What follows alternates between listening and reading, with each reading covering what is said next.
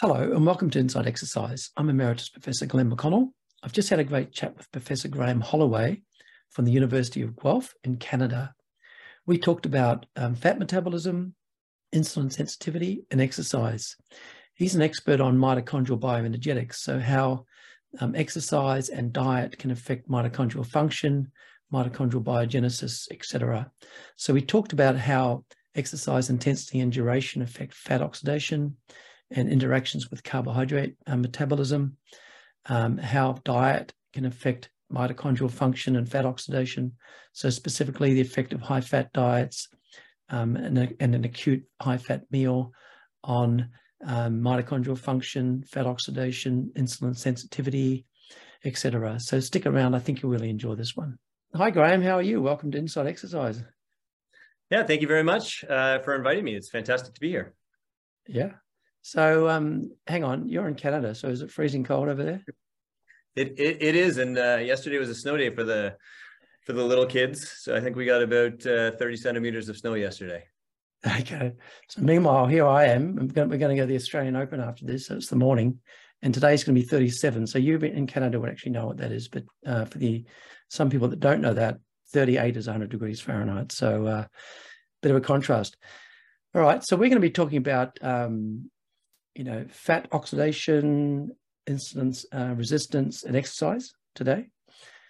Before we get into all that, I quite often like asking people, how did you actually get into research? Were you like a sporty type first and then, got interested in the science, maybe because of your interest in exercise? Or were you a scientist and then got interested in sport or, in exercise? Definitely the former. I was an athlete who got interested in science later. And I would actually say that this is where I thank Stu Phillips. I didn't have a direction in fourth year university at McMaster, and I went and picked up a midterm from a nutrition course. And he, by fortuitous timing, had just received an email from his former doctoral advisor, Howie Green, who was on sabbatical in Australia, who was looking for a master's student. And I didn't have anything to do. And so he put me in contact, and Howie Green accepted me as a master's student. And so I started research entirely because Stu Phillips pointed me towards his old advisor. And then Howie Green was doing a lot of work at the time in terms of exercise training, was working with the Toronto Maple Leafs, looking at ways to mitigate fatigue. And so I did my master's with him. And during that, I took a graduate course at the University of Guelph that Lawrence Spreet and Aaron Bonin taught. And that was what introduced me towards the, broader world of metabolism. Hopped over to the University of Guelph and did my PhD with Lawrence, was hired after doing a postdoc with Aaron Bonin, and kind of became more of a basic scientist over time because I saw the clinical relevance of understanding metabolism as opposed to just strictly speaking within the performance world. Okay, well, there's a bit of Canadian royalty there with your background.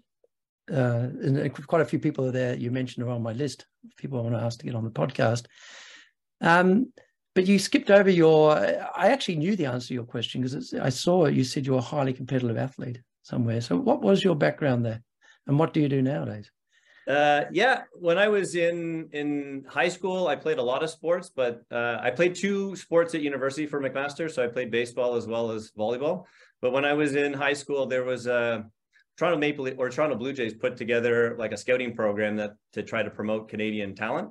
And so they were playing in a very competitive league. And so there's a team that's called the Ontario Blue Jays that's put together based on their scouting. And the year that I played, Team Canada didn't even have funding. So there was extra funding that funneled into that program. So we've traveled and played in lots of different countries. We used to spend a bit of time representing Canada in Cuba for baseball. We've been to I went to the North American Baseball Championships because we were the first undefeated team in Canada. So cool. A lot of my friends went to the Olympics, got drafted. I think out of the team that I played for, the Ontario Jays, 14 out of the 21 people got drafted and went professional. Oh, wow. So that's a very high level then. And you still look lean there. So what do you do now to keep fit? Yeah. Or are you still playing baseball? No, I'm not playing baseball. I played elite sports. I think I like the drive to see how good you could be. Once I got to, like, my goal was to try to play at the international level. And once I achieved that, I was happy with it. And then I played baseball for fun at the university level. And then I played volleyball 1 year just because I wanted to see if I could more than anything. I like the challenge of it. But for now, I'm an endurance person. I do a lot of mountain biking and cycling with my twin boys who are 14. And I run because I have a dog. So I purposely got a very sporty dog about 10 years ago to make sure that while we're working, I force myself to leave and take the dog for a minimum of a 5K run, probably 5 days a week, but try to stay active.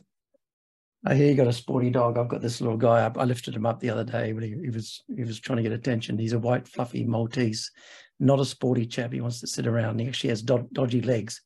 He's 2.5 years old and he's already had one leg operation. So we won't be taking him for a run anytime soon. All right. So we've got to talk about fat oxidation, as I said. So why don't we start there? You've done a whole bunch of work on that and a lot of work with mitochondrial control, et cetera. I guess we may or may not get too deep on the mitochondria. I don't want to lose everyone too early, although that's really interesting to me. But yeah, if we just start thinking about what's actually happening, because it's probably fair to say my background is more carbohydrate metabolism. It's probably been a bit of a lean towards that so far on the podcast. Why don't we just think about what's happening to fat oxidation at rest, and then when you have a meal, and then when you start, well, it's quite a lot. And then if you start exercise, now what sort of happens to fat oxidation generally? So, I mean, there's lots of ways to look at that, but we've known for a very long time that fat oxidation is, for a very simplistic way, we have the ability to push through fat oxidation. And so it's not like carbohydrate. Carbohydrate you can turn on or off. So there's really controlled enzymes that we have in play that allow us to turn that on or off as required. Fat oxidation isn't really the same. So if I have a high lipid availability, it will push across and into the muscle and then into the mitochondria, and then we can use it, provided that there's some other substrates, whether it's oxygen or the breakdown products that we're trying to remake in terms of energy. So we would talk about it in terms of ATP and ADP, but as long as there's lipids there, it'll go up. And so we've known about that since, Randall in the 60s, that if you have more lipid availability, you increase lipid use. And I think it's a key aspect of it. I know we're going to talk about insulin resistance later and what happens in other perturbations, but I think that is a key aspect. So if you have after a meal and you have a high lipid availability, by default, you will shift preference in the skeletal muscle towards that lipid at the expense of other nutrients. If I start exercising and I activate the breakdown of lipids in other parts of the body, so your fat stores, or within the skeletal muscle, and there's fat stores there, if you start to break down that and you liberate the fat, it'll push into the mitochondria, and we will use it to a certain degree. Where the exercise intensity comes in, which I know is something that a lot of people want to talk about, is in some ways the inhibition that carbohydrates have. So if I turn on carbohydrate metabolism to a large extent, I will turn off lipid metabolism. And it's because they compete within the mitochondria, and the products will back inhibit or slow down the movement of lipids into the mitochondria. And I always put numbers to it because it makes it a little bit easier, I think, for people to intuitively consider. When we talk about enzymes, it's the amount of an enzyme and how quickly I can break things down. On the carbohydrate side of things, if you put a number to it, randomly, let's just say I can break down carbohydrates with a number of 30. On lipids, it's about 1 to 0.5. And so if I turn everything on, which kind of happens with exercise, carbohydrates outcompete, and then they slow down lipid metabolism. So while we go to higher and higher exercise intensities, I'm turning on carbohydrates more and more and more, and that is going to inhibit the ability to utilize fat. And so When we talk about what happens in a resting situation, or when we go to exercise and exercise at different intensities, it's difficult to have a conversation about lipid metabolism without also understanding what happens on the carbohydrates, because carbohydrates obviously have a key role in regulating lipid metabolism. Exactly. So just to summarize there, you're talking about the fat oxidation is sort of chugging along. And then if the carbohydrate comes along, it's going to outcompete it, because you're saying, I don't know again how much we're going to get into it, the mitochondria, but you're saying because the carbohydrate comes down the glycolysis pathway, and then if it's going to enter the mitochondria, it's entering at a similar step, to where the fat's coming in. So they kind of, it's outcompeting it, and essentially you're saying that okay, I don't want to put words. What I want to get at, just to make people clear on this, is that when you're going slow, you can get energy from fat, yes, but then as you need the energy faster, you'll have glycogen and to a lesser extent glucose coming down and kind of competing at the same spot. Is that fair to say? Yes, and the competition will always be won by carbohydrate, because they can break things down faster because there's more enzymes. Yes. Okay. So just to sort of summarize that, you're saying that fat oxidation sort of chugs along, but then when you need energy faster, you need to get it from carbohydrate, because there's the enzymes are faster, this, etc. But also, what about the fact that it's also more efficient in terms of how much ATP you get per unit of oxygen from carbohydrate versus fat? 100%, and that's because you get energy outside of the mitochondria. So as you're breaking down carbohydrates to get to a substrate that goes into the mitochondria, you make ATP. So it becomes much more energetically efficient when you're trying to sprint, because you're getting ATP both inside the mitochondria and outside the mitochondria. I don't like textbooks. I don't like textbooks when they talk about pathways, because there are pathways like glycogen breakdown or glycogenolysis, but the product of that still goes into the mitochondria. So then we get that added energy from the mitochondria. But the carbohydrates definitely have that advantage in terms of making energy outside the mitochondria for sprinting pathways. Okay, so for sprinting, yes. So, but what about even for endurance exercise? You're going to have still the more bang for the buck. Because when you say sprinting, people tend to think about, more anaerobic type exercise. But even if it's almost entirely aerobic, you're still getting more bang for your buck from breaking down. Because as you say, you're getting a couple of ATP in the cytosol before it goes into the mitochondria. 100%. Carbohydrates are always going to be more efficient in terms of ATP per liter of oxygen, always. Yeah. The caveat to it is we have a limited supply. So if you only relied on carbohydrates, we wouldn't necessarily be able to hunt for 6 or 7 hours to, across the Savannah Desert when we were evolving. So exactly. I just realized I've managed to turn it around to carbohydrate.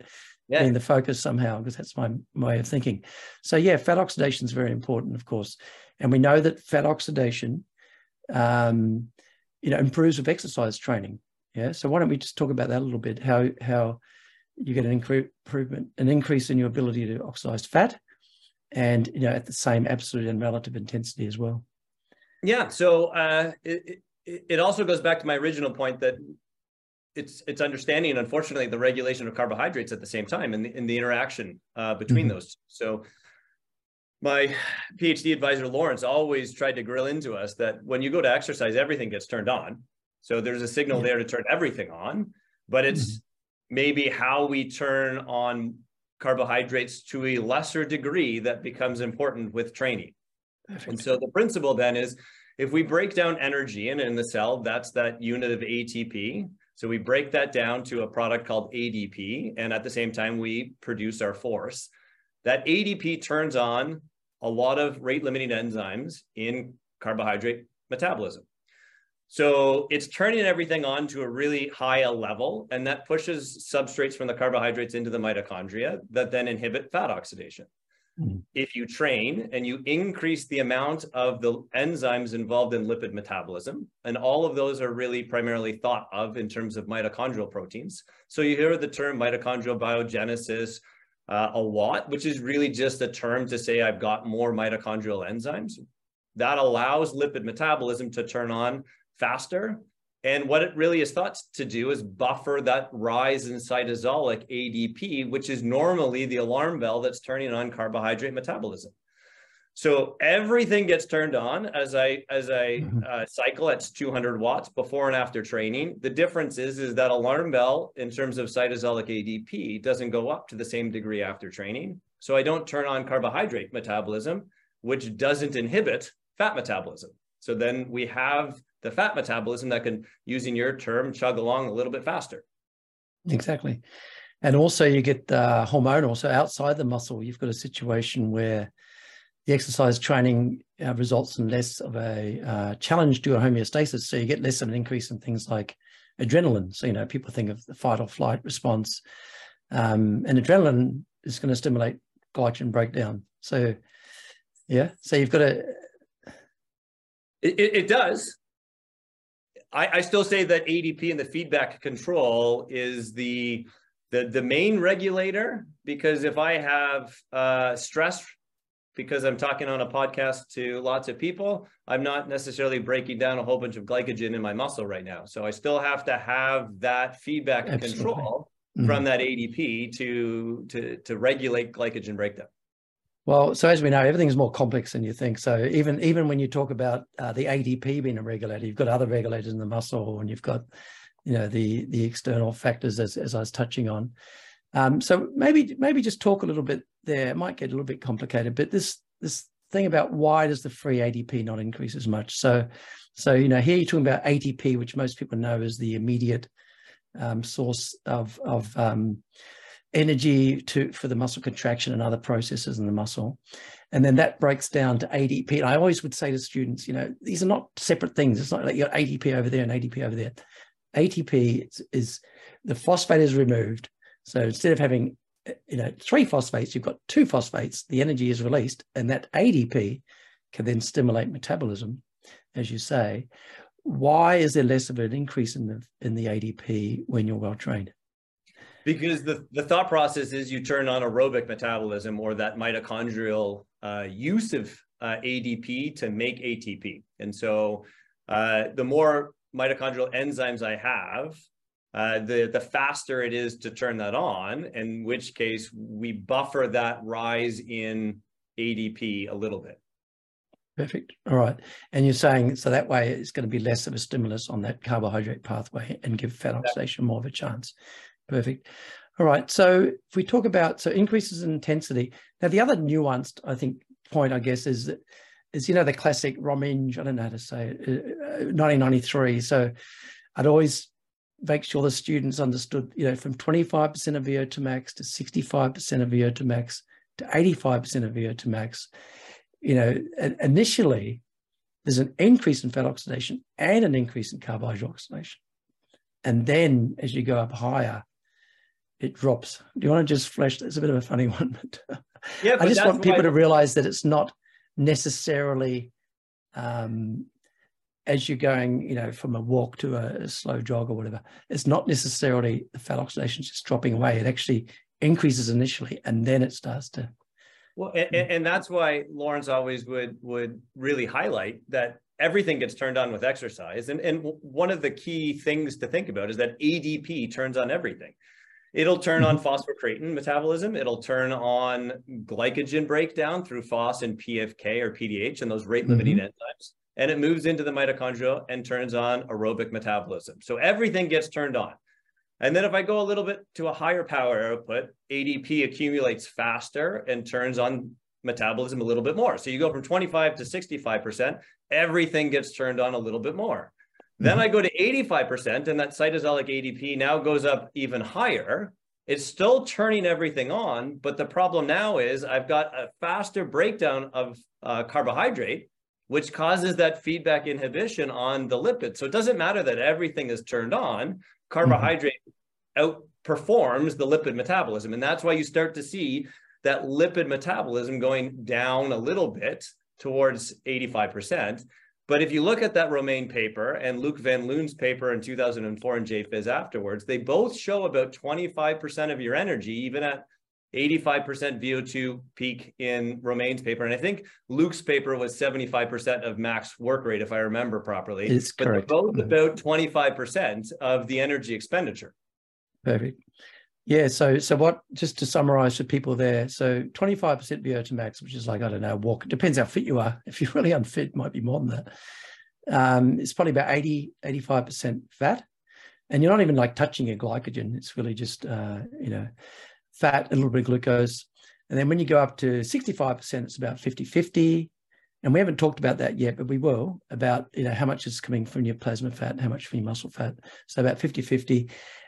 But then when you go, but even though the fat's gone from 85% to 50%, it's actually more as an absolute amount, as you said. And then when you go to 85%, it's probably 70% or something is carbohydrate and 30% fat, and now it actually is less than it was at 65. Now the thing is, it always would frustrate me. I don't know if you do a better job of teaching your students than me, but when I'd ask students that question, what happens when you go from 25 to, they'd all start to think, oh, it's anaerobic. They'd all somehow start to think 85% is anaerobic. And it's like, hang on a minute, it's 85% of your VO2 max. You are not at VO2 max. There is an increased anaerobic contribution as you go up. But this is still almost entirely aerobic. So I'm just showing my frustrations there. But that's why I think it's easier to think about ATP to ADP breakdown and then how ADP is stimulating everything, because it's the same discussion then if I start an exercise transition. So I'm sitting on a bike and I'm not doing anything. If I start all of a sudden instantly cycling at 200 watts, I have an instantaneous change in ATP breakdown. That ADP accumulates. That'll turn on phosphocreatine. That buys a bit of time. That turns on carbohydrates. That buys a bit of time. It turns on aerobic metabolism. And it's the same thing. And if every single time I'm running and I hit a hill and I have a change in power output, or if I'm on a bike and I have a change in power output, it's the same dynamic response of what is the ADP doing? How does it turn all of these on?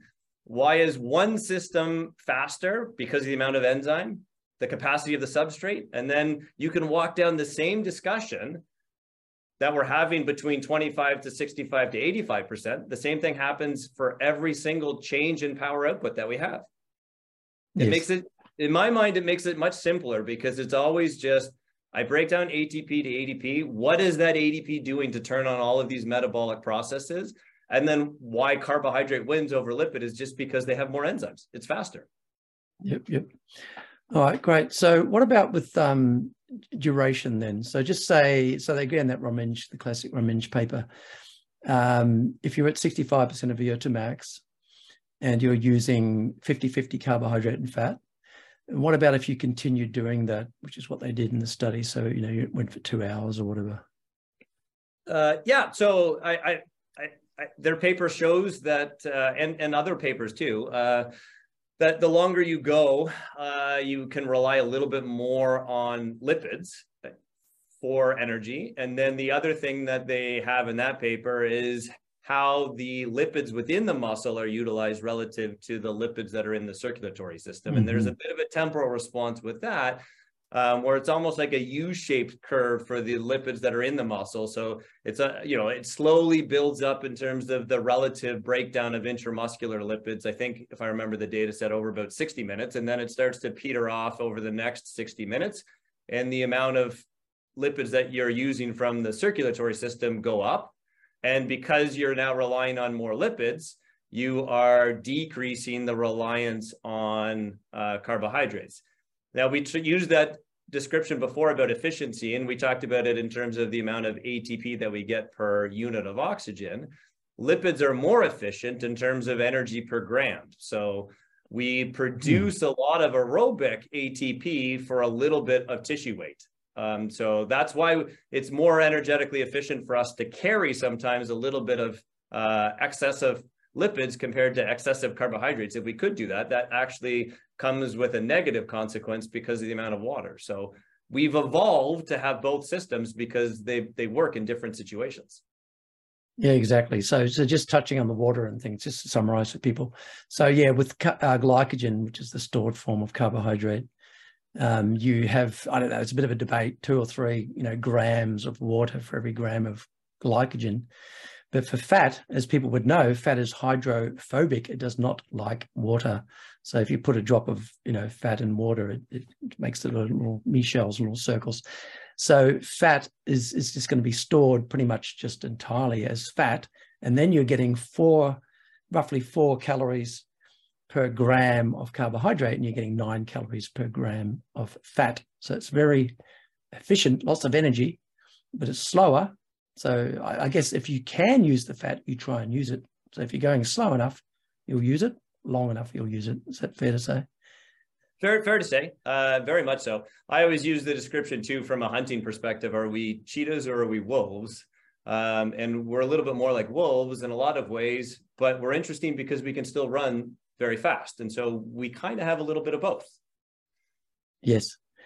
All right. So one of the things someone asked a question on Twitter, I think it was, they're saying, does lactate inhibit fat oxidation? So, why you've already said why, when you're going faster and faster, you use more carbohydrate. I guess we haven't really talked much about the anaerobic. So as most people would know, as you go faster, you get, lots and lots of carbohydrate broken down aerobically, but then some is going to lactate, and the faster you go, you get more lactate. And does this lactate inhibit fat oxidation? No, is the easy answer. Lactate doesn't inhibit fat oxidation directly. And when you're exercising, again, I like numbers. So the enzymes that break down carbohydrates to pyruvate are about 30. The ability of mitochondria to use pyruvate is partially determined by PDH, enzymatic activity, and maximal PDH activity in the mitochondrial matrix is about 5.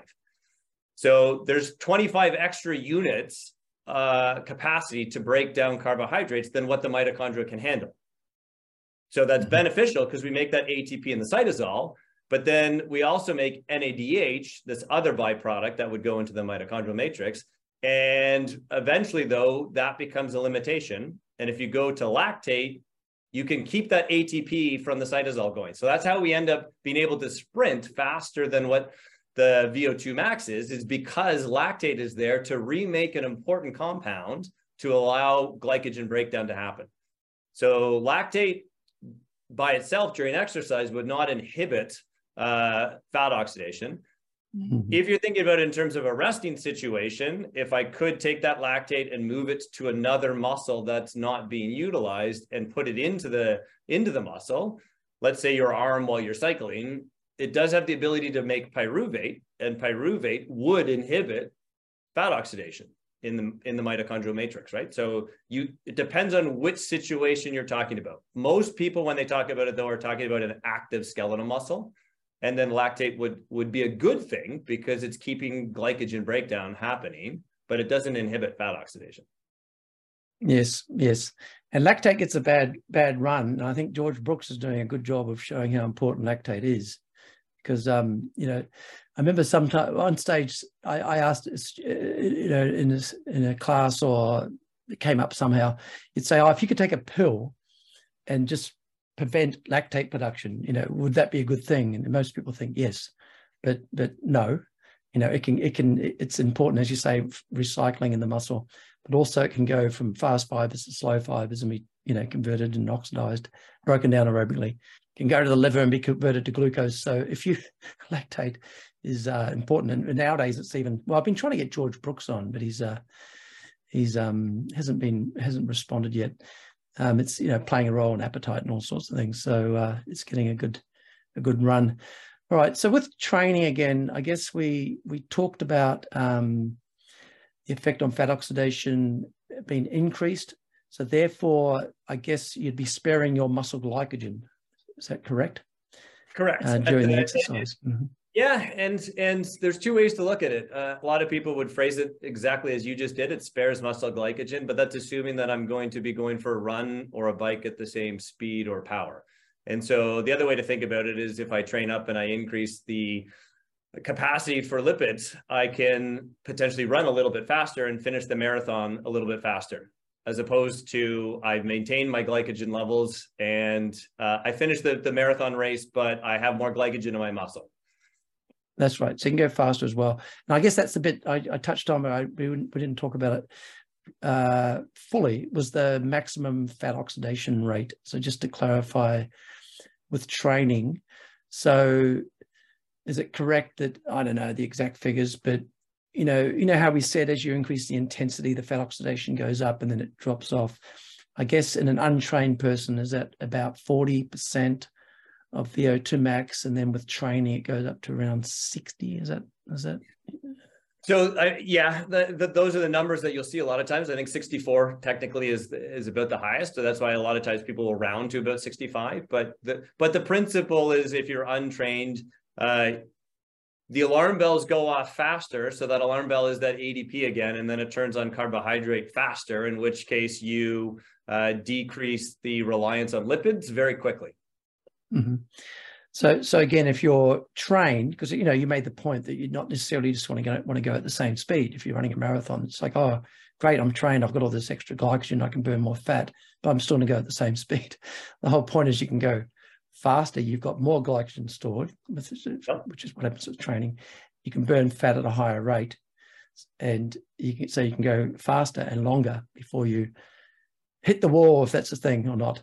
And it's really a factor of a factor, because it is VO2 max goes up as well. So not only is my peak VO2 going up, I can exercise at a higher percentage. So exactly. Let's just put numbers to it. Let's just say, for argument's sake, I can run at 100, and before training, I can only go at 40% of that. And then after training, I'm at 150, and now I can go at 65% of that. You actually go from like 40 to 85 or 90.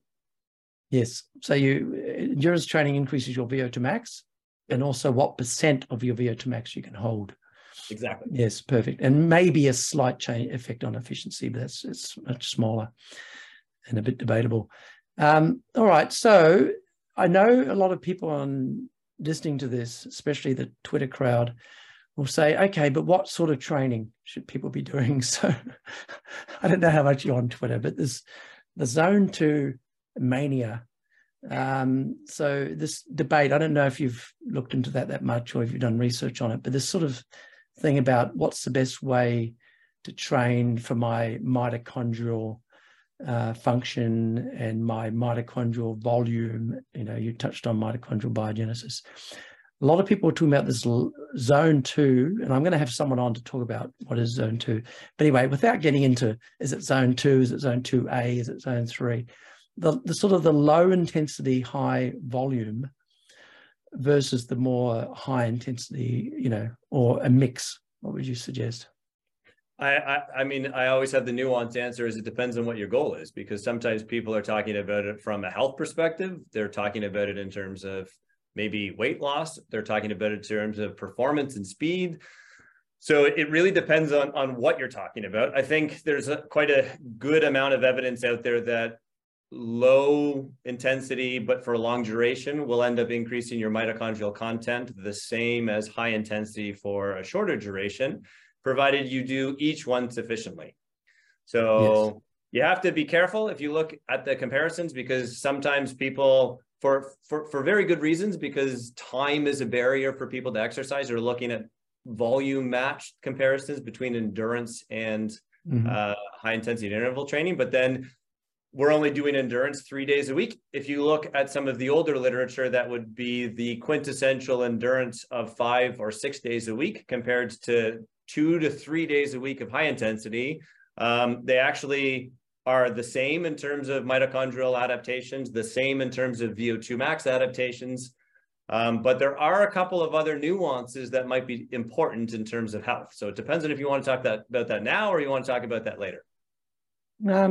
Maybe we'll talk about that later. And I like the way you said it depends on what you're looking for. So for health or for exercise performance, but also, it depends on what you're training for as well. So if you're an athlete, for example, you want to be sort of specific in your training as well. So if you do this magnificent low intensity, long, slow distance training, and you have all this nice mitochondria, but the body has no idea how to run faster.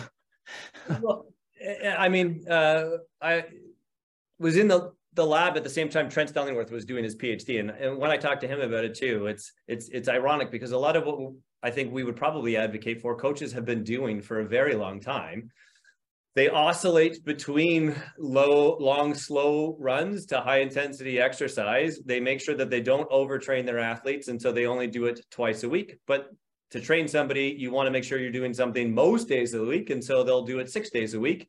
And so there's a nice periodization within a week, as well as block training, to try to do a little bit of everything. And I would actually argue that if we had all the time in the world, that's probably the best for most people, even in terms of health. It's just the intensity vary a little bit. Perfect. All right. Okay. So I think we've talked quite a lot about fat oxidation during exercise. What about if we start thinking about diet and fat oxidation? So the effect of, I don't know, acute, meal. So if you have a carbohydrate meal and then you exercise versus a high fat meal, I mean, it's easy. Quite often we kind of make out like everything's just one or the other. A meal is usually a bit of a mixture. So if it's more carbohydrates or more fats, what kind of effect is that going to have on your fat oxidation during exercise? Which, as you say, you can't separate them out. So your metabolism during exercise. And again, there's a whole bunch of nuances in there, because it depends on if glycogen is getting depleted. And I've gone long enough that then if I then have a carbohydrate availability because I'm drinking a sugar drink, then that can impact fuel for sure. But if we handle the lipid side of things, I think some of the great experiments that Romain also did, I think his paper was in 96, and then there's a whole bunch of papers looking at mechanism that Lawrence Spreet and George Hagenheiser were doing after that, is they just infuse lipids. And so if you do an intralipid infusion and then try to look at fuel metabolism, even at 85% VO2 peak, as lipid metabolism is going down, if you infuse lipids and have more lipids available, you can bump it back up a little bit. And so there is the ability to modulate that. The question that I think Louise Burke and others have always asked is whether or not that's ideal for performance, because again, as we said, there's a little bit more efficiency from ATP per liter of oxygen on the carbohydrates. And so again, the question becomes, what is your goal when we're talking about lipid metabolism and exercise? Is it to optimize performance or optimize health? Because the excess lipids in a lot of ways, and especially in Western civilization, are linked to comorbidities, whether it's heart disease, insulin resistance, and the list goes on and on. So, but then we're not using diet to optimize fat.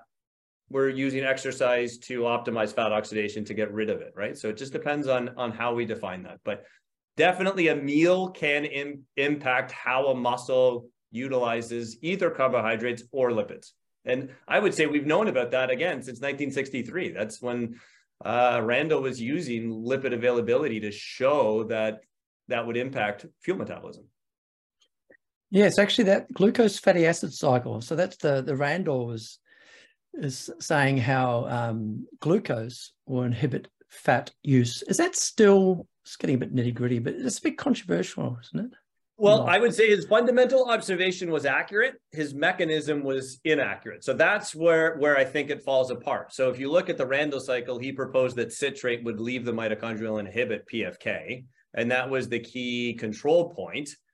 I think that has been, in a lot of ways, become irrelevant, especially when it comes to exercise. But the observation that I could shift metabolism with the availability of substrates has been upheld numerous times. Absolutely. All right. So again, to summarize, you're saying, I guess that the body is just smart. So, if you wake up in the morning and you've been fasting overnight, your fatty acids are going to be a bit elevated in the blood. Your insulins will be low. You exercise, at a moderate intensity, you'll tend to use a little bit more fat. And if you get up and have, cereal for breakfast and you're without even thinking about added sugar, just normal cereal, not crappy cereal like Frosties, whatever, just anything with carbohydrate in it, then the body's going to be efficient in a way that if the glucose is in the blood, why not use more of it, right? You know what I mean? Yep. Is that a fair? And your insulin goes up, so you're going to tend to use more carbohydrate than if you're fasted, for example. I would agree. Yes, jolly good. The body is smart. The body is smart. Because especially as, it's something we didn't talk about earlier, but, when you have glucose or fat and you go and store it in the muscle as intramuscular triglycerides or as glycogen, that takes energy. So if it's floating around the blood, it's more efficient to just use it, isn't it? Then it is. I mean, the caveat, which you're well aware of too, is that with carbohydrates, it also takes energy to move it through hexokinase to get to that intermediate before it can go through metabolism. So, but I still say that if it's there, I would agree that the body is smart and it will definitely use what it has at its disposal. All right, great. So we touched on health earlier, and I guess we haven't. Why don't we start getting into that? So, talking about different diets and health, and then insulin resistance, I guess I'm heading towards. So, what do you want to say there about different diets and exercise with insulin resistance? Well, I mean, there's a lot that we can talk about. My personal view on things is that lipids, excessive amounts of lipids, are detrimental to health. I think that we can talk about that in terms of hepatic steatosis or liver disease, non-alcoholic liver disease. You can talk about that in terms of heart disease and atherosclerosis and high blood pressure. And we can also talk about that in terms of how lipids contribute to the development of insulin resistance, which is a precursor to diabetes. I think that that's why weight and obesity became a focus a number of years ago, as clinicians could have a simple clinical tool to understand risk factors. They needed a scale. That doesn't mean weight by itself is a cause of anything. It just coincided with maybe poor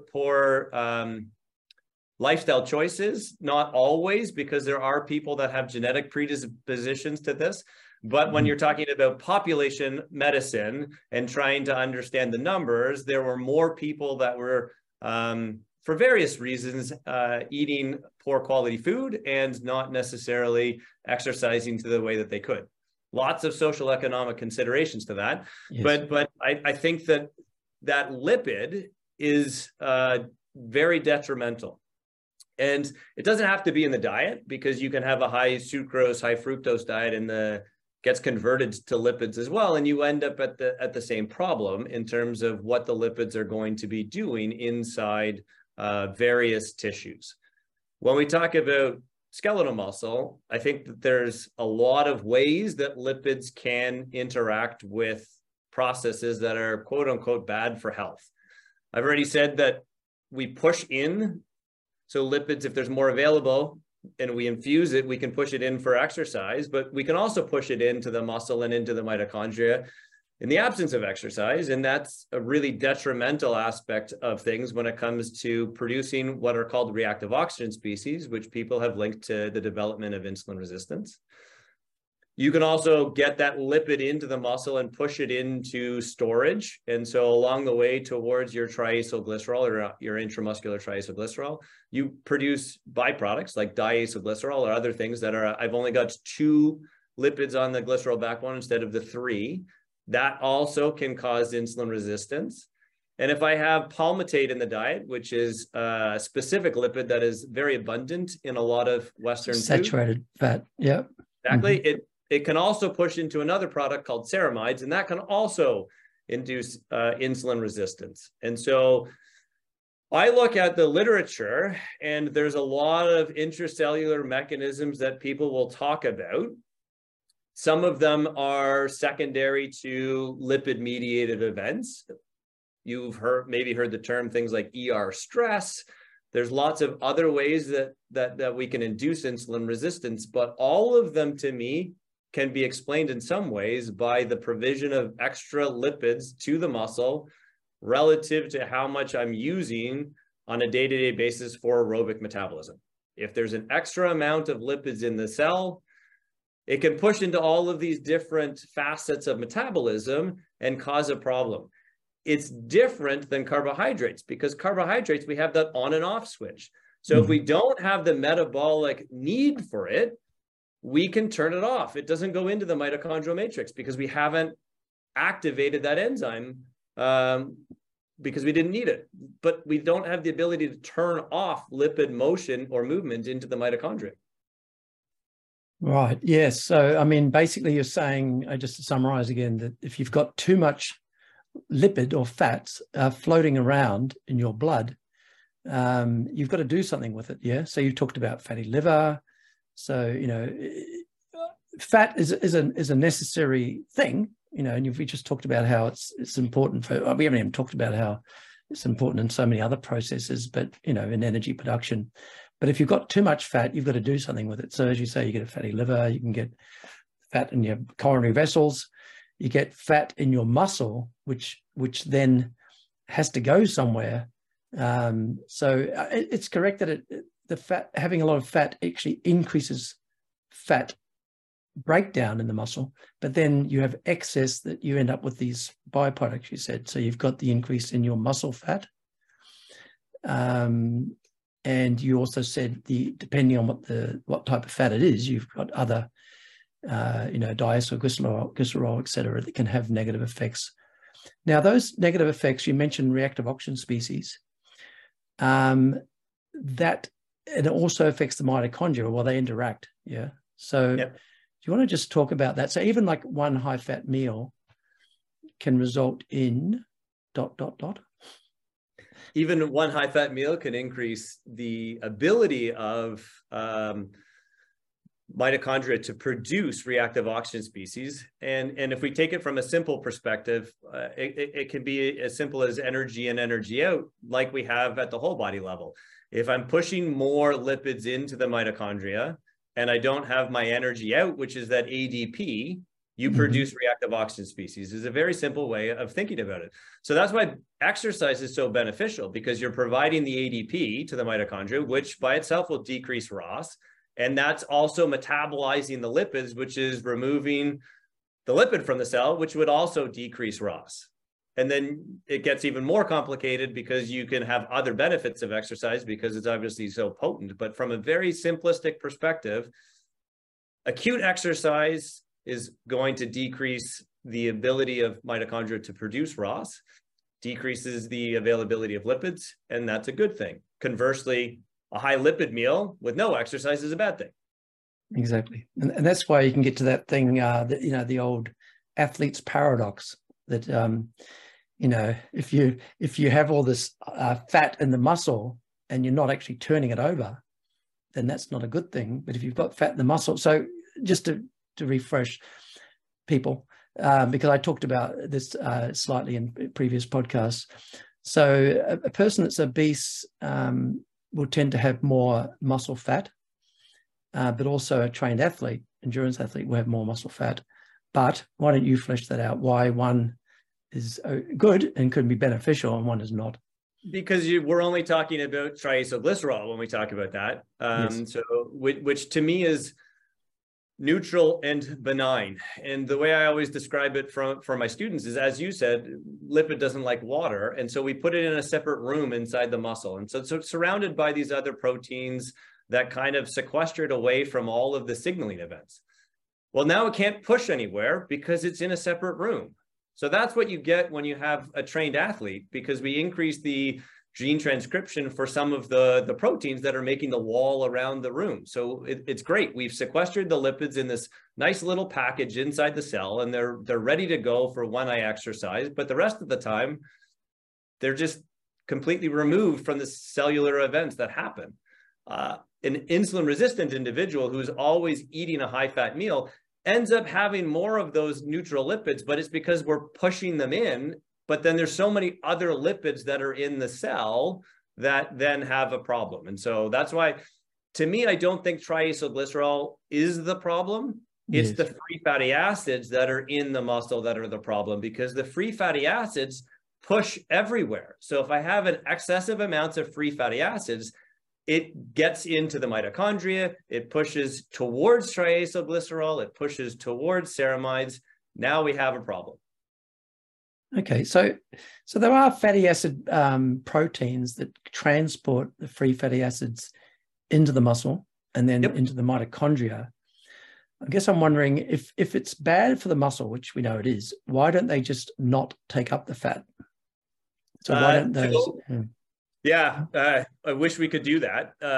except then they would still be in the circulation and probably cause heart disease. Exactly. So you've got to do something with them. We got to do something with them. And the best way to remove lipids is to actually use them. And the best way to do that is exercise, because we can increase our energetic demands so much.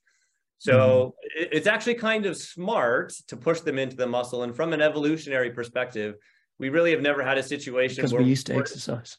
Yeah, and we never had a surplus amount of food and a lack of physical activity in millions of years. So this is a very new stress for us to deal with. Exactly. Yes. So as you say, we're actually meant to be active. And, generally, people were not overweight when we were hunters and gatherers, because we were actually active and we're actually having to work to get our food, not just go to the grocery store. So it's the same sort of thing I was thinking was with carbohydrates. So when you have a carbohydrate-based meal, the glucose goes through the liver, so the muscle gets the first shot at it. So the assumption is you're actually going to use what you're eating for energy, not just sort of have all this excess and now what are we going to do with it? And if you think about it from the perspective of carbohydrates too, it also makes sense, because if you don't need it, the liver stores it. And so the muscle also has what I think is like a feed forward system, whereas as you take in a little bit of lipids, it pushes more transporters to the membrane. So you take up more lipids. So I have energy there to spare carbohydrates, so it can also keep it for the liver and for the brain. And so if we have this mixed meal where I have lipids and sugar, wouldn't it be a great situation if we're going back 100, 200, 300 years, where the liver stores the sugar for a later date when I might not have food, and the muscle takes up the lipids right now? So that's why the one meal of lipids can cause insulin resistance, because it's not pathological. It's just saying, don't put the sugar into the muscle, put it into the liver, because I have enough energy for right now.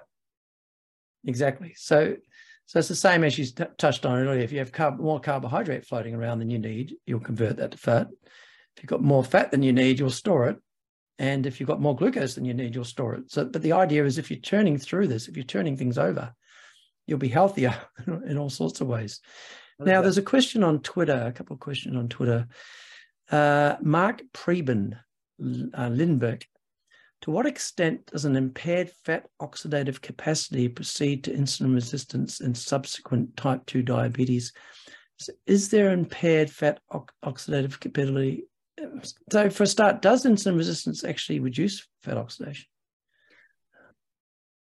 Most people, when they say, is there a problem to utilize fat? I would always answer no, in that if I take a diabetic person and exercise them, fat oxidation goes up. So that's the super simple answer. If I exercise anybody, fat oxidation goes up. So there is no problem with fat oxidation. It's always about, when I talk about it from a resting perspective, it's amount of substrate, and that becomes very nuanced. If I go back far enough in the literature, there's one paper that I really liked where they did a postprandial response to lipid metabolism and tried to understand fuel utilization postprandially. So after a meal, yep. Yeah, and that's where you can see the potential for an impairment in lipid metabolism. But I think it's because you've all of a sudden got the surplus of sugar that's in the diet as well, or in the meal. Yes. But if I exercise, there's a number of papers out there that say there's no problem in lipid metabolism during exercise, because that's a different situation than, so there's no problem with the machinery for using fat. It has to do with the hormones and the substrates that are there in a resting muscle. And that's where you can sometimes pick up a difference. That's interesting, because it's exactly the same. You could have just replaced glucose uptake there with fat, because people with diabetes have problems with their insulin stimulated glucose uptake into muscle, but their glucose uptake during exercise is absolutely normal. Yep. So again, because I've used the same terminology in grants and things, saying the machinery is normal. So if we can understand the machinery, ... Okay. So potentially at rest, the fat oxidation may be a problem after a high carbohydrate meal. Is that what you're saying? In people with, and that's so, to get back to one of our previous conversations about intensity, we did one project that's published in MedSci in collaboration with Jamie Burr, and we were looking at the postprandial responses following either endurance 5 days a week or sprint interval training, high intensity interval training 3 days a week. And then we gave a lipid challenge. Only endurance improved how the body handled that lipid challenge. Yeah. So I think that we need to start pivoting towards some of these models towards the postprandial response to understand the mechanisms there, the hormones there, as well as the interaction with exercise, which we haven't actually been doing in the last 20 years. If you actually go back far enough, that's what a lot of people were doing. Okay. So just thinking a bit more, because we've touched on the mitochondria, we're talking about insulin resistance. The old classic discussion, I don't know where it's at nowadays, but does mitochondrial dysfunction cause insulin resistance, or does insulin resistance cause mitochondrial dysfunction? So I know last time I looked at this, there was kind of ways you could sort of argue it both ways. Do you know what's your thinking on that nowadays? I still think you can argue it both ways. It just depends on how you defined dysfunction. So if we talk about it from the machinery, which is the classic way, so you do a muscle biopsy and you take it out and you look at isolated cells or organelles, isolated mitochondria or permeabilized fibers, I think there's very little evidence, the classical assessments. So the machinery, the electron transport chain, all of that is normal. Where we have seen a little bit of difference is on a high-fat diet or with aging, you can maybe decrease the ability to move ADP into the mitochondria. So small changes in submaximal, not saturating. So trying to model maybe what happens in vivo a little bit better. That seems to maybe be different. And then if that's accurate, that lines up with the in vivo assessments using MR or NMR. We're looking at the phosphocreatine recovery, because those studies quite consistently show in diabetic individuals a reduced time for the phosphocreatine recovery. And part of the machinery for that, or not the machinery, but the environment, could be because of that high lipid environment, because palmitate specifically, so saturated lipid, binds to the ADP transporter and inhibits ADP transport. So if I have high lipids, I get less ADP moving into the mitochondria, and then you would shift towards that carbohydrate phenotype and impair lipid metabolism. But the machinery, to me, is okay from a classical perspective. Yeah, and I think that fits with, remember at one stage, Fleming Dealer from Copenhagen was saying that people with type 2 diabetes had less mitochondrial, what do you say? Basically, their mitochondrial function was reduced, but it's only because they had less mitochondria. Yep. If you look at it per unit of mitochondria, it was normal. Is that fair to say? That's Rob Buchel's work with Fleming Dela, and Martin Mogensen was doing some work at the same time with Ken Saline, and so was isolating mitochondria and also showing lipid metabolism. And there's a lot of people that have done that and contributed to that work. And in rodents, we induced insulin resistance on a high-fat diet within about 3 weeks, and mitochondrial content actually goes up. But even in rodents, when you have more mitochondria, if you look at permeabilized fibers, how they respond to a really small amount of ADP is actually impaired when they develop insulin resistance. Okay, so that's interesting. So do you think mitochondrial dysfunction is causing insulin resistance, if you're going to sum up or not? Yeah, the easy answer is no. I don't think mitochondrial dysfunction causes insulin resistance. I always go back to, I think that high lipid availability in the cell is one of the key factors causing insulin resistance. And we can get to that, or we can influence that with mitochondrial quote unquote dysfunction or a decrease in fat oxidation. But I can equally get there with an increased lipid availability because of a high lipid diet or a decreased physical activity. And that's why I don't think there's ever one mechanism. So I don't think it's going to be mitochondrial ROS is the key for insulin resistance. I don't think diacylglycerol is the key. I don't think ceramide is the key, because all of those are contributing to it. But they're all activated by that increase in cytosolic lipids. And the really interesting thing is that increase in cytosolic lipids impairs ADP oxidative phosphorylation because it stops that ADP transport. Yeah, so yeah. that's why I always go back to say, I don't think there's a dysfunction in mitochondria that's leading to insulin resistance. Mm-hmm. I think there's a high lipid environment that's activating a lot of mechanisms, including changes at the level of the mitochondria. Okay, well, that makes sense, I guess, because I'm just thinking, well, sorry, it makes sense. But then I just was thinking of something else as well. So if you've got a really well-trained endurance athlete, they're going to have big mitochondrial volume, a great mitochondrial function. But if they suddenly stop exercise and just eat really high-fat foods for like 4 days in a row, they're going to start getting insulin resistant, right? They are. And so but you can do that with one meal. And then the question becomes, is that pathological or is that normal signals that are decreasing glucose uptake? Exactly, because why would you want to take up glucose when you've got all the fat? So again, the body's been smart that, hang on a second, we've got all this fat, we've got to use it. So exactly. And then it would show up as being insulin resistant because you're not responding to carbohydrate. But why would you when you want to get rid of this fat? Yeah? Fully right. agree. I think that really ties things together well in my head, especially, which is nice. I have to think about the people listening, but it helps if I get it as well. All right. So what about exercise training and insulin sensitivity? I guess we've sort of talked about that. So again, around fat, maybe we've sort of covered that. Yeah. So exercise. Yeah, we've covered that. But in terms of what does it do? I mean, it does more than just mitochondrial changes or mitochondrial biogenesis. That's the classic that everybody talks about. But exercise also, because it's decreasing that, reactive lipid availability, because the free fatty acids potentially are changing within the muscle.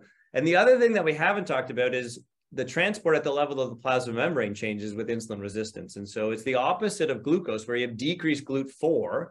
With lipids, you actually have increased lipid transporters on the plasma membrane. So it means every postprandial meal that we have, more and more lipids are going into the muscle for storage. But then we have that substrate that ends up pushing it to all these different places. Exercise training actually can normalize that. So it means that we don't get as much lipids on any given meal. So using your example of an elite athlete, they stop training and yes, they will start to develop insulin resistance, but they'll still be protected compared to somebody that is completely sedentary and then started a high-fat meal. Okay, and that's because? They had the sedentary people, if they are in any way, shape, or form have high fat, they will have more transporters on the plasma membrane. Yes, and they have less ability to store lipids in terms of that room as well. One of my favorite studies is actually a study from Jeff Horowitz's group. I think Simon Shank was the first author, where they did one bout of exercise, 30 minutes on a bike, and then did intralipid infusion for 18 hours overnight and induced insulin resistance. The one bout of exercise for 30 minutes was enough to protect from the 18-hour lipid infusion. And part of the reason for that is it also stimulated the storage properly, like training does. And so they moved more of the lipids towards that neutral triacylglycerol, suggesting that even one bout of exercise, absence of gene transcription and more proteins or more mitochondrial content, anything else, I still manage that lipid insult to a better degree. Fantastic. And that's the thing that, quite often we've mentioned on the podcast again is if you ask someone, why is exercise good for you? Even medical doctors, they quite often think it's because you lose weight, right? And I often, because I'm carbohydrate centric, I'll say, well, one bout of exercise will increase your insulin stimulated glucose uptake. Obviously without affecting weight, and exercise training studies have shown increases in insulin sensitivity without affecting weight. But you're saying the same with how you're handling fat as well, just the acute exercise. And it goes away pretty quickly, at least in mice. It only lasts for about 4 days. And so if you train a mouse up for a month and then stop them and put them on a high-fat diet, the trained animals are protected for a very short period of time. And then you lose that beneficial response. Right. Well, then again, in the mouse, we should always be advocating for regular physical activity. Well, yes. Then again, 4 days in a mouse is quite a long time. It is, because their energy expenditure is a little bit faster. But Yeah, but I always think it's nice the 24 to 48 hours with exercise increasing insulin sensitivity, because that's beautiful. It comes, 3 or 4 times a week or more. You'll keep that going, yeah. All right, I'm quite aware that you've done a lot of other bits and pieces in other tissues. So we've talked mainly about muscle, but I saw you've done some stuff. Maybe it's getting a bit nitty gritty, but you've done high fat feeding increases mitochondrial ROS in white fat without impairing mitochondrial respiration. You've looked at other stuff with white fat, and you've also done some cardiac stuff. Is there anything sort of exciting you want to touch on while we've got you here with that work? Well, I mean, I would argue that the mechanisms are the same. So the nice thing about studying energy expenditure is, or energy metabolism, is it's essentially the same in most tissues. And so the same mechanisms in the same process that we found in skeletal muscle seem to translate to adipose tissue. So, and heart for that matter. And so it makes my life a little bit simpler. We've got a couple of really interesting papers in the pipeline that hopefully will come out soon that are linking maybe even some non-quintessential findings, like the gut microbiome seems to impact cardiovascular function, and it's independent of adipose tissue and lipids. It seems to be something to do with the gut microbiome. So we can talk about, the gut-brain axis has been well elucidated. There seems to be something going on with the gut-heart as well. And I don't know what the definitive mechanism is, other than it seems to be doing something within the heart. And we always seem to be finding it in terms of mitochondrial ROS in the heart. So again, same signaling processes affect cardiovascular function the same as they do skeletal muscle as well. Okay. And actually, just talking about reactive oxygen species again, the discussion of what's the difference between having like chronically elevated reactive oxygen species versus, what happens, say, with exercise, where you get a small sort of temporal, so short increase. Did you want to just explain that a little bit, maybe? Yeah, and so it's the same with IL-6, with anything. These pulsatile stress changes, I think, are important. And if you think about any type of adaptation within a cell, there's an acute stress. We affect gene transcription or cellular events in some way, shape, or form to mitigate the stress. And so if you have this pulsatile stress there, maybe you turn off the beneficial responses and you end up with this pathological change. And so we always want to think about on-off transient responses as being different than, I think, that square wave, if you want to depict it that way. Acute ROS can induce gene transcription. I mean, that's been shown. It could change. It could change a lot of different processes and be beneficial. It's really when it becomes chronic that we think about that as being pathological. Exactly. So there's a bit. I did a bit of work on this at one stage as well. So there's sort of concepts about, can antioxidants prevent the normal responses to exercise training, and that's debatable. And then it's different if you're talking about your antioxidant levels, if you've got elevated reactive oxygen species chronically, like a person with diabetes does, and inflammation and things like that. 100%. I think that a fun discussion for you to have with somebody else is, we always talk about hypertrophy and looking for the specific signal that changes the phenotype from an endurance to hypertrophy. And I think you should ask whether or not it's the opposite, because one of the differences with endurance is the temporal response, and that ROS does go up, and you don't seem to see that with hypertrophy. So is ROS something that actually manifests in an adaptation that is specific to endurance that is different from hypertrophy? Because you get the same ATP turnover, you get the same calcium, you get the same signaling cascades in both, but you've got an additive signal with endurance that maybe is changing the phenotype. So maybe we're thinking about this backwards. That's interesting, yeah, because that reminded me of, you're saying the same signaling, because I know it's quite surprisingly in some way that resistance training and endurance training turn on the same AMP kinase, activation, but also even some of the changes in the protein levels. And you go, hang on, that's weird. But you're saying the ROS might be different in that regard. I think that the ROS actually goes up with endurance in the recovery period. Because you see a decrease in ADP sensitivity. So again, if we think about ROS at the level of the mitochondria, it was energy in, energy out. In the recovery period, you have lipolysis. So there's lots of lipids around. And then if I block ADP transport into the mitochondria, ROS goes up. And ROS has been shown to affect the ability of the cell to store calcium properly. And so you get this little bit of calcium leak that doesn't cause contraction, but it can induce potentially gene transcription. The same as in a mouse, we put in chemicals like caffeine that increase calcium levels, and that drives up gene transcription without causing contraction.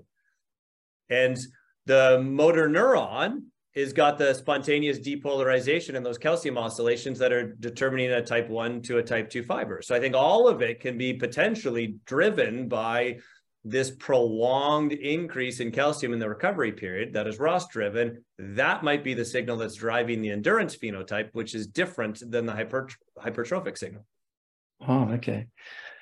All right. Well, that's very interesting. And all of it's been very interesting. Do you think we've covered everything pretty much? I don't know. We've, I guess one thing I wanted to ask is anything we've said here kind of, is there controversies around stuff we've said? So, you know, I'm not an expert on all the areas and things, obviously. So sometimes I've got to take some things at face value.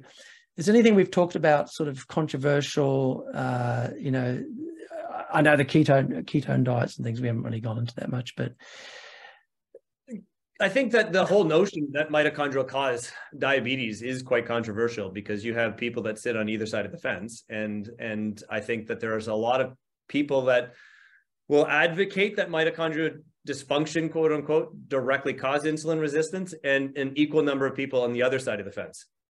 And so I think that what I always want to phrase it as is, can mitochondrial dysfunction cause insulin resistance? If you had a dysfunction, I think it could. And I think that there's genetic models out there that say if I increase or decrease mitochondrial content, it's good or bad. But it's not necessary, because that's not the key mechanism. It's the mitochondria are influencing lipid metabolism, or that cytosolic lipids. And that, to me, is what's key. And we can get there with a lot of different ways.